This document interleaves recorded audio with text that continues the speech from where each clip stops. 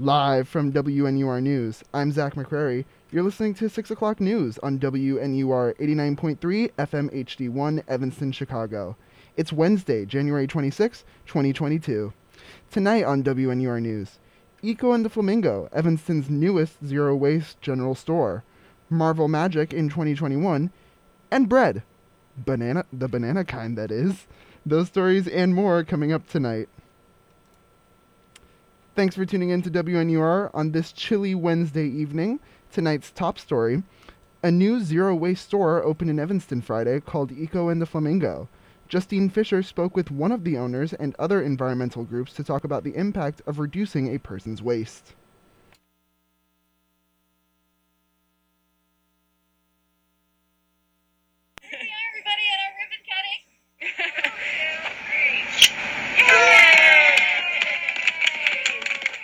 Happy Veganuary. The City of Evanston is celebrating this month with the opening of a new zero-waste store, Eco and the Flamingo. The co-founders and owners, Jackie McCarty and Bethany Barbuti, opened their first store in Chicago in May of 2020. Then, with the encouragement of city officials, they had a grand opening and ribbon cutting for their Evanston branch this past Friday. Bethany Barbuti, co-founder, co-owner, and head of business development and administration for Eco and the Flamingo, explains what a zero-waste store is. The main difference between us and like a regular grocery store is that our products are refillable. The majority of them. So all of your kind of dry goods, staple goods, like food-wise are all refillable, so you can bring in your own containers. She went on to describe all the items they have, including oils and vinegars, cleaning supplies, shampoo and conditioner bars, health and beauty items, coffee, tea, and raw materials. And then about how she and her partner were inspired to start their business. I was traveling a lot at the time in Europe and the Middle East, and saw a lot of, in Europe, a lot of zero-waste stores, and then in the Middle East, a lot of, bulk food purchasing and things like that. So, when I kind of was seeing that, and then I saw the actual zero waste model in Europe, I was like, oh my gosh, why doesn't Chicago have one of these? And we were talking about it, and we really both wished that there was something like that in Chicago. Seeing the success of their first Lincoln Square store, Evanston officials reached out to encourage them to expand their impact in Evanston. We've tried to estimate, but it's something around 1,000 to 1,500 containers that are not being put in the landfill per month at our store. Which is, it's a drop in the bucket, but it's still, for our community is a pretty significant amount. And that's just with the one store. So as things ramp up in Evanston, then it'll be, hopefully double that number. Julie Kaline, the Associate Director for Sustainability at Northwestern, describes within their Strategic Sustainability Plan a section that looks at the university's impact on waste and resource conservation. So we do look at procurement initiatives within the university and work with the university's procurement department as well as other vendors on campus to try to reduce waste when it comes to packaging or how we buy things for the university at an institutional level. She applies the same idea to the student or staff perspective when shopping for yourself. In a store like Eco and the Flamingo, really is a great opportunity for folks to start to look at how much waste they generate and a really easy way to start to shop in a way that generates a lot less waste. Weinberg freshman Eduardo Andrade wasn't familiar with zero-waste stores, but could be interested in checking this one out. I think the zero waste is kind of an ideal people strive for, but the idea is to just minimize the amount of waste that you use, so avoiding using plastic bottles, that kind of stuff, and to just use as many reusable resources as you can. Barbara Cooper, co-founder of Organizing for Plastic Alternatives, OPA, works to reduce plastics on both the local and legislative scale. I think it's important to know that only about 9% of plastics ever produced has ever been recycled. This is horrifying. And I think that we are under the delusion that has been created by the plastics industry that plastics are truly recyclable, when, if anything, they have become less and less recyclable because there are so many kinds of plastics out there. OPA's involvement with Eco and the Flamingo began after they put out a survey, finding that 80% of people were dissatisfied with the amount of plastic used at most grocery stores. After we got the survey that people were dissatisfied, we then asked for volunteers to go around to different grocery stores and rate them on their use of bulk items, sustainable packaging, and things like that.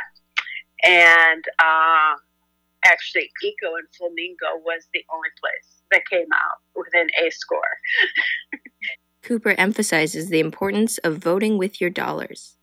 Know that when you're spending your money there, you are supporting people who are truly concerned about the environment and that are actually doing something about it, as opposed to the greenwashing that we're getting from all these companies that continue to produce packaging that is really not sustainable in any sense. Bethany emphasizes the importance of growing their business with core values in mind. We never want to have growth that requires us to do anything ever against like our initial starting values. So growth, but only as fast as we can keep it ethical, sustainable, fair. In arts and entertainment, this year was a marvelous year for Marvel. After the blockbuster that was Avengers Endgame and the end of the third phase of the Marvel Cinematic Universe, 2021 saw a renaissance of some of the canon's most beloved characters and some new ones to boot. Here's Jung and Jennifer Kim.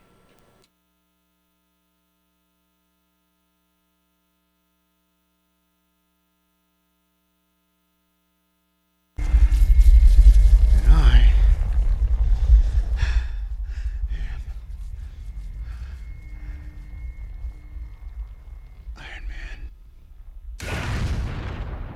2021 was an unforgettable year for Marvel fans with the big release of 4 movies: Shang-Chi, Black Widow, Eternals, and Venom, Let There Be Carnage.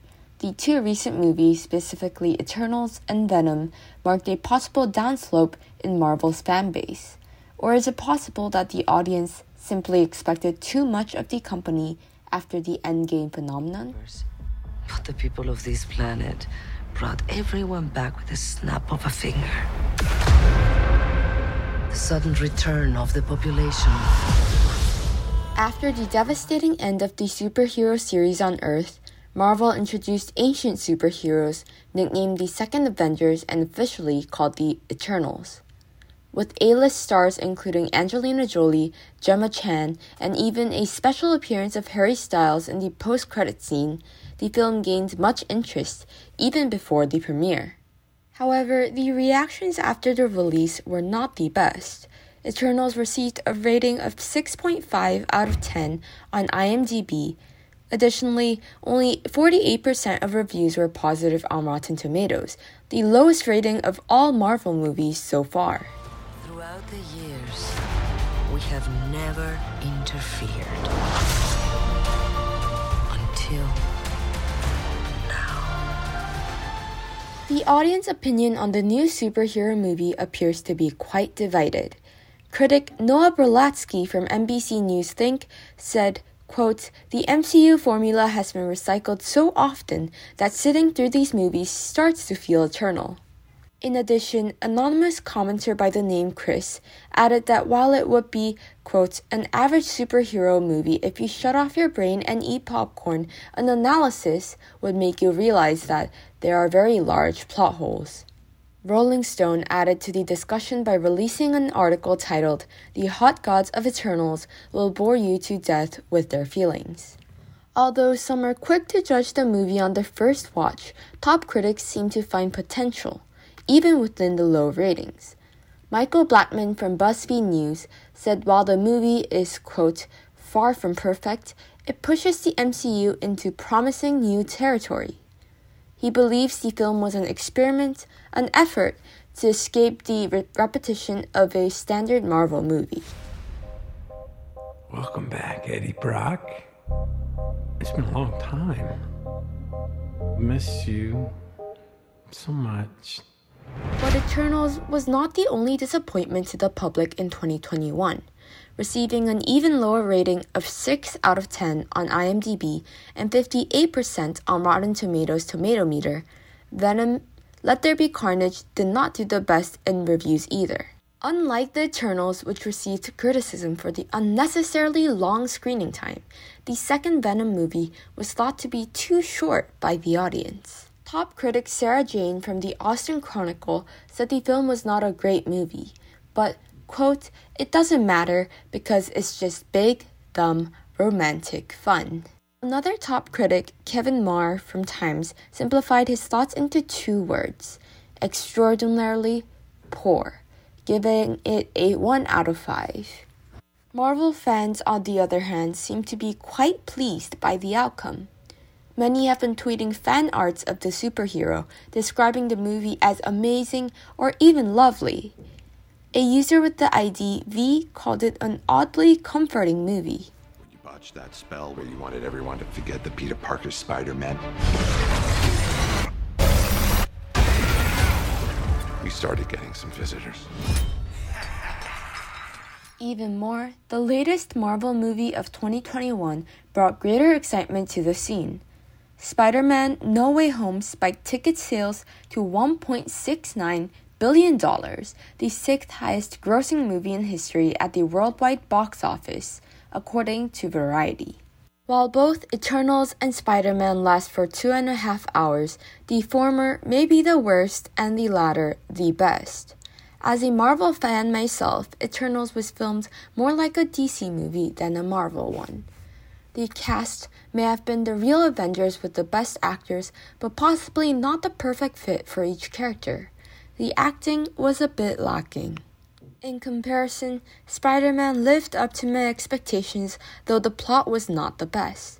The story was nothing more than an immature boy messing up not once, but several times, and trying to make up for his mistakes instead of resolving real-world problems. I'm sorry, kid. Yeah, me too. Don't. But it is true that the plots could seem childish, because we aren't the young, innocent children anymore. We must ponder whether the quality of these movies truly dropped or whether we just grew in age. Nevertheless, the post-credit scenes have the public excited once again. I'll leave you with the question: what were your opinions on the Marvel movies of 2021? Are you looking forward to the new releases in 2022? This was Jung and Jennifer Kim signing off from WNUR News. And tonight in Oddities, banana bread has had its moment in quarantine kitchens, but why do overripe bananas continue to make our mouths water? Here's Sarah Cadora with an ode to the luscious loaf.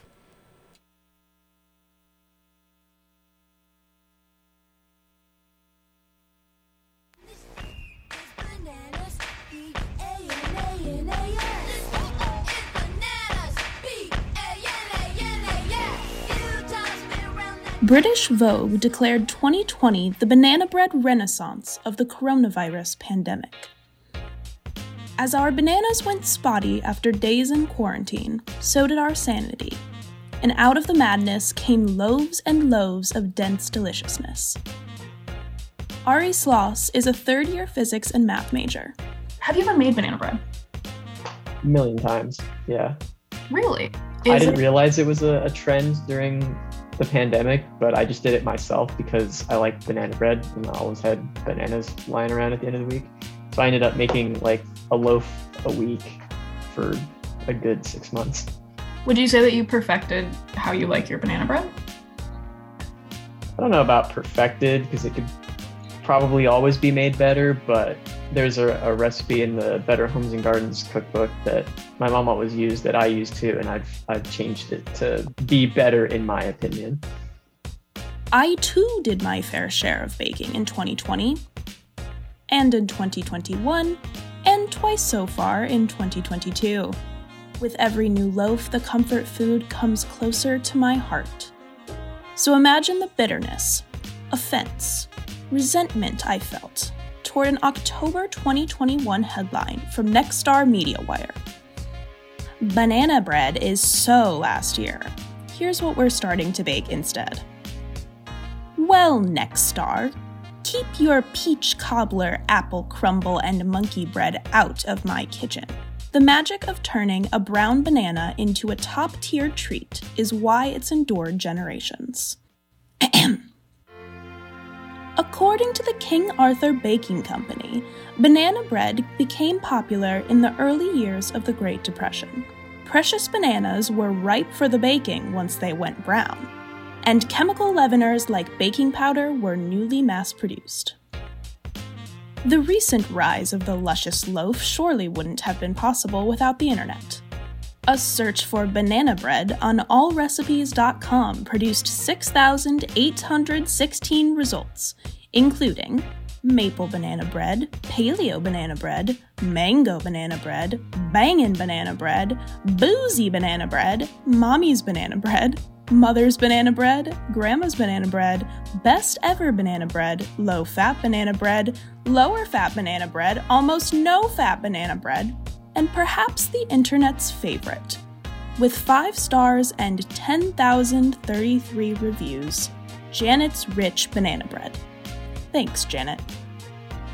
The adaptability of the dish is undoubtedly a favorite feature.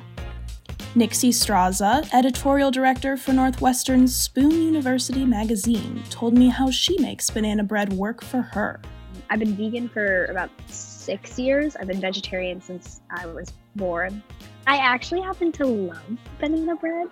So pretty common, especially for something that's fruit-based, like a banana bread. Obviously, the main flavor profile is fruit. For an egg replacer, I would use applesauce, which is super cheap and a really great substitute. So I use that. I use coconut oil or Earth Balance for butter replacements. The banana is actually a really great, banana is also used as an egg in a lot of vegan baked goods. So it's actually works out perfectly. So it's actually a really easy thing to make vegan. But wait. I think it's more of a cake. I mean, it has the consistency more of a lemon pound cake than it does a sourdough. Is banana bread a bread? Yes. So I'm not totally set on the culinary specifics, but I think it's something that has less sugar in it than a cake, and it's not quite as rich as a cake. And it's something that you can make a little more savory by adding spices to it, which is what I like to do. For what it's worth, here's my favorite banana, might not be a bread recipe. Lauren Allen's Our Favorite Banana Bread on tastesbetterfromscratch.com. I add a cup and a half of chocolate chips when I have them, but the crispy crust and immaculate insides stand alone delectably.